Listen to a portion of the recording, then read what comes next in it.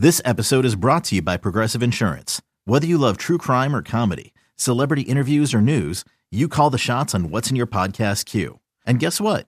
Now you can call them on your auto insurance too with the Name Your Price tool from Progressive. It works just the way it sounds. You tell Progressive how much you want to pay for car insurance, and they'll show you coverage options that fit your budget. Get your quote today at Progressive.com to join the over 28 million drivers who trust Progressive. Progressive Casualty Insurance Company and Affiliates. Price and coverage match limited by state law. You could spend the weekend doing the same old whatever, or you could conquer the weekend in the all-new Hyundai Santa Fe. Visit HyundaiUSA.com for more details. Hyundai, there's joy in every journey. With threats to our nation waiting around every corner, adaptability is more important than ever. When conditions change without notice, quick strategic thinking is crucial. And with obstacles consistently impending, determination is essential in overcoming them. It's this willingness, decisiveness, and resilience that sets Marines apart. With our fighting spirit, we don't just fight battles, we win them. Marines are the constant our nation counts on to fight the unknown. And through adaptable problem solving, we do just that. Learn more at Marines.com. Welcome to the Love of the Star podcast. I am Bobby Belt, Dallas Cowboys insider for 105.3 The Fan in Dallas, joined as always by Brian Broaddus, former Super Bowl winning NFL scout. He is now the co-host of the G-Bag Nation, 2 to 7 p.m., Monday through Friday. That's Central Time for you if you want to catch it on the Odyssey app. And he is also the pre- and post-game co-host on the Dallas Cowboys radio network. Brian, Happy New Year. How did you bring in 2023?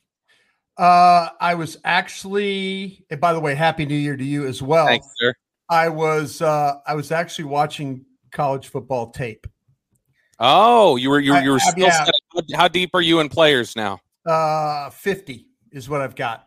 Very good. And yeah, still a big Bijan Robinson fan? Love Bijan Robinson. I do. I'll tell you what, so far I've seen quite a few defensive ends. I've seen quite a few corners. I've seen more than my share of running backs. When you mention about Bijan Robinson and stuff, I've seen some really good one technique, nose tackle kind of guys. So this will be a pretty interesting draft. The quarterbacks I all saw very early, pre playoff games and stuff like that. And Yep. I'll tell you what, great job by those kids. Can't say enough about Alabama and Ohio State and, what they were able to do in that football game, those playoff games the other day. So if I said Brian Broaddus right now on January 2nd, 2023, when we record this, based off the players you've seen, if I made you throw a guess out, that's the Cowboys pick. Do you have a name for me? Last year early on, you were feeling Dax Hill. You shifted obviously, but early on, I remember you felt like Dax. Oh Hill. no, I felt like Dax Hill was going to be that guy. I really, really did. And so who's your guy now? Oh man, I've got a couple of different guys in mind here. Let's say they pick 28. Let's say they end up 28. They're picking 28. Then I'll tell you what. There's. I'm kind of thinking right now because I'm in that mode where I'm thinking about a cornerback, and I'm I'm going through my list. Porter's probably going to be gone. Joey Porter from Penn State is probably going to be gone. So now you're in that mode where you're looking at Cam Smith from South Carolina, who's a really good player. I think that Devon Witherspoon of Illinois is a good player. Clark Phillips, really good. Clark Phillips from Utah is a good player. I think they're going to have a good shot at one of these guys. I really do. I know a guy. I watched the Emmanuel Forbes from Mississippi State the other night, and I'll tell you what, man, he's 6 foot, he's 180 pounds, he looks rail thin, but he's willing to tackle, he covers, he's around the ball. I mean, the ball seems to get to him quite a bit. So my guess it'll be somebody in that. Now, the thing about Forbes, he is for 6 foot. He is a longer guy when you watch him play. So he'll fall in that mode. Phillips, Witherspoon. I'm going to say it's going to be one of those three guys, if I had to guess. Witherspoon, Phillips, or Forbes from Mississippi State. That would be my guess. So there you go, a little early draft show preview. Yeah. Illinois actually got, I think, like 3 guys in that secondary that are going to end up being drafted. So they've got a good group there, and that's a year after they put Kirby Joseph in the NFL. So Illinois is starting to churn out some good secondary players. They sure are. So Brian, let's we haven't had a chance to talk since the Tennessee game. Obviously, there's been holidays and other things going on. So Cowboys win this one 27-13. Over the Titans. It's not always pretty. There was a quick scare when it appeared Dak Prescott had hurt his knee before the end of half. He had a couple turnovers. Tyler Biadasz, we know, was hurt. We'll dive into all of these sorts of things. But ultimately, Cowboys get the job done, and the Eagles lose on Sunday, play one of the worst games of the season, probably their worst game of the season, period. And now Dallas is alive in this. It's still an outside. Imagine that.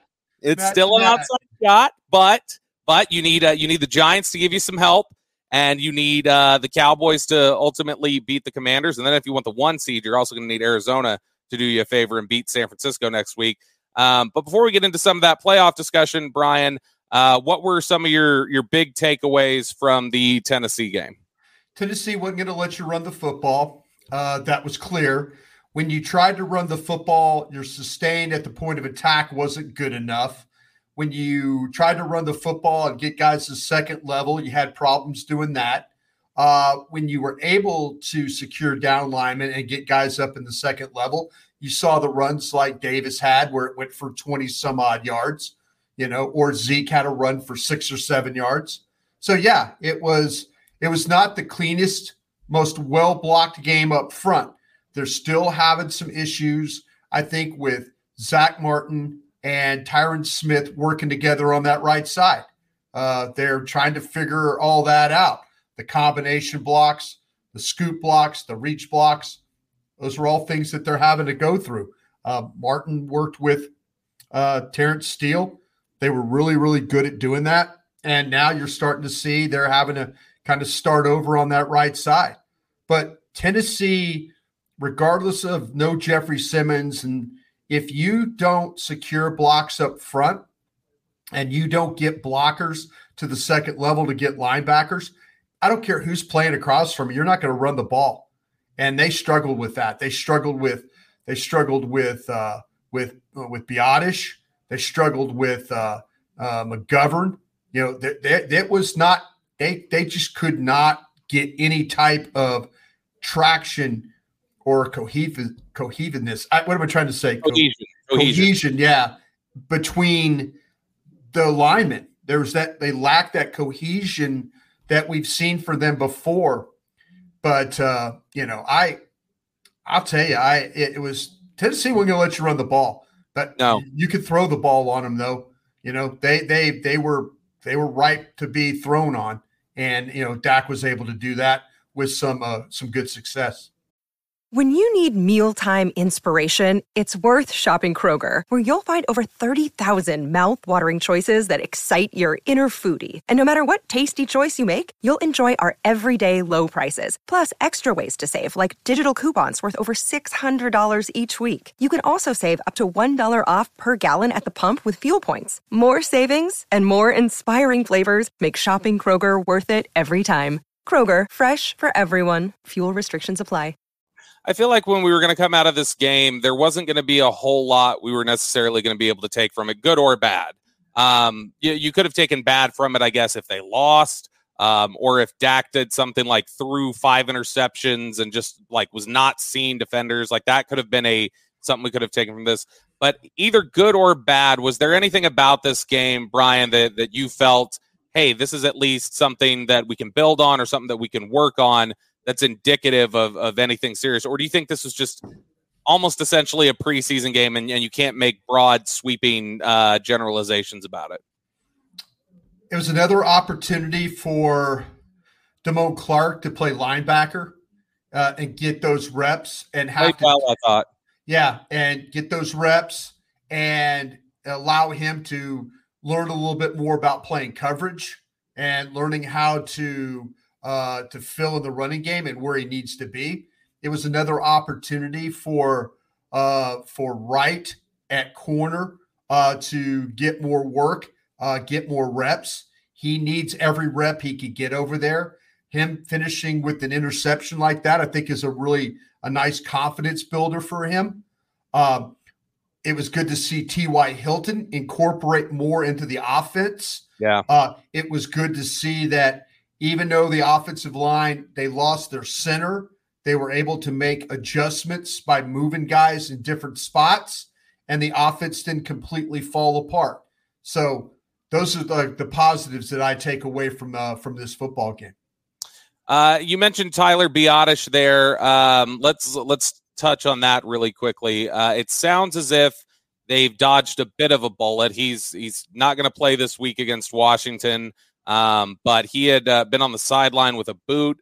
In the immediate aftermath of the game, it sounded like Dak was pretty optimistic about him.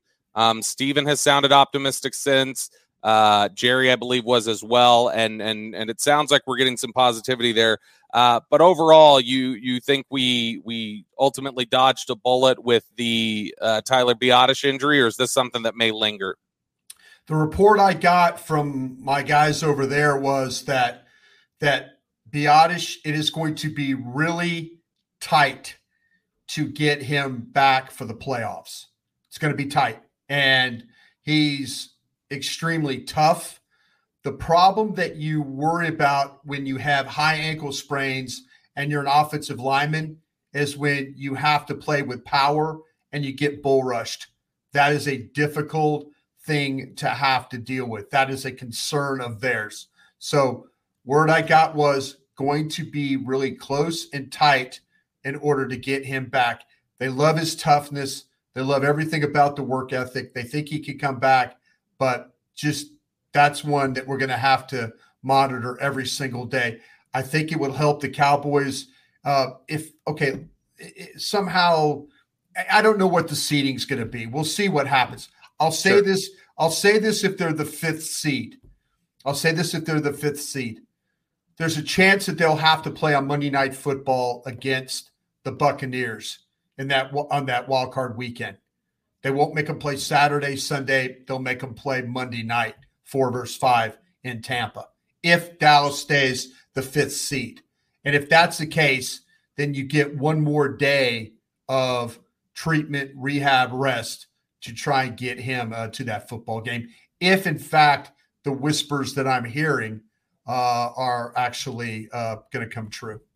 Now, when you talk about how difficult that is to play with power with the ankle, is it more of a function you think of being able to like anchor against a bull rush? That's the problem. That's the problem. You pass set and then you're playing against Vita Vea, who just will take you straight to the quarterback, or one of those big inside defensive tackles take you straight to the quarterback.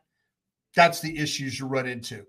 So that's what you're up against for the next couple of weeks. It's going to be an aggressive rehab, but it's going to be close. Now, let's operate under the assumption it's not going to go as positively as everybody says, and that there is no Tyler Biadasz. First off, let me get your thoughts. How did Jason Peters play at left tackle? How did everybody play with the shift down the line? Peters at left tackle, Tyler Smith at left guard, and Connor McGovern at center.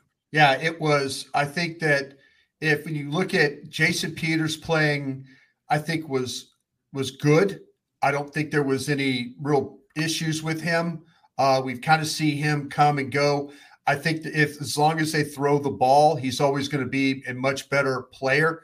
The pass that they threw to Schultz in the corner of the end zone for the touchdown, outstanding edge block by Peters to kind of solidify things over there so they could get the ball out. That was fine. Tyler Smith at guard, probably not as good as he was at tackle. There was a little bit of when Tyler Smith gets in trouble, base gets narrow, he gets buckled, he gets broken down a little bit. Happened to him a couple of times there at guard. But here's a guy that had to make the shift. So now you're saying, okay, mentally he goes from understanding what the tackles are doing to now having to know what the guard's doing. So a little bit of a issue there. But he got buckled a couple of times inside against the Titans. I thought McGovern did a good job. The shotgun snaps were good. the blocking, the helping, the movement. I thought all those things were adequate as well. So wasn't a huge drop off.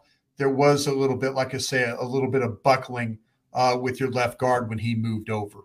Is there, first off, I mean, did it surprise you to see those sorts of struggles with him? Did you think the transition would be easier? And do you think it's a long-term concern, or do you think it's just, hey, he was asked to step in the middle of a game and he should end with full practice? I think that he is one of these guys, and I'm not going to say he's not football intelligent or a smart guy. I think he's a guy that needs the full week of practice just to see everything, at least through his rookie year. I think he needs to see everything and kind of rep it and work through it and then have an idea. The things that he struggled with the other day were more physical than they were mental. They were physical. When he's bad, narrow base, too high, get thrown, get buckled, get overpowered. Those are things that happen to young linemen during a game. And, until they learn all those nuances of how to play, it's asking a lot. It's asking a lot for him to go from left tackle to left guard in a football game with all that in front of him and having to deal with a guy on his nose the whole night or once he was at their guard, as opposed to having a guy that's playing on his shoulder on the outside that he can kind of deal with. There are a few different combinations the Cowboys could roll with here. Hopefully you have Matt Farniak back soon. Let's assume. Okay, I know something on this now too. Oh, okay, give it to me. On Farniak. Mm-hmm. Farniak window is going to be activated this week. Okay. Now, is that activation intent to play? I don't know about that. I think that the plan, from what I was told all along, was this was when he was going to be activated for the window. It just so happens now that they have some problems at center. So we'll see. He's ready to practice. We'll see how quickly they can get him ready. We've talked about ramp-up periods and all that before with guys that have been out for a long time. So this might be another one of those, well, he's not quite ready to play, and this is how we're going to do it. So, Dallas has got to put their best five out there because they got to try and find a way to win. That's the number one thing right now. So there are a few different things you can do if you do get Farniak back. You can, if you don't like what you saw from Tyler Smith at guard and you feel more comfortable with him at tackle, you think that's a better way to win. You can keep, McGovern and Tyler Smith where they're at. Maybe you can roll a Farniak or a Brock Hoffman. You could, in theory, if you want to, flip Tyron Smith back to left tackle if you want, and roll with a Josh Ball at right tackle. Jason Peters has played some left guard. If you think that Tyler Smith's struggling with left guard, just flip them. There are a few different combinations you could go. What is if you were calling this one, how would you prefer to see it? I think if it was me, I like what I've seen from Tyler Smith growing at tackle the last few weeks. I think whatever combination it is, I kind of want to just put Tyler Smith at left tackle and figure out what combination works best at left guard and center. Yeah, I think you're right about that. The way they finished the game the other day, it's probably not a bad look. I know there were some issues, but now with Tyler Smith I'd love to see Farniak play center, McGovern go back to guard, and then Tyler Smith go back to tackle. I'd love that. But here I'm telling you about ramp ups and are guys ready and all that. And can you get ready in 5-6 days? I don't know. I think the way they're going to play is how we saw it. They ended the Tennessee game. That's my guess. Makes a lot of sense. You're listening to the Love of the Star podcast. The Love of the Star is an Odyssey podcast. You can find it on the Odyssey app or wherever you get your podcasts.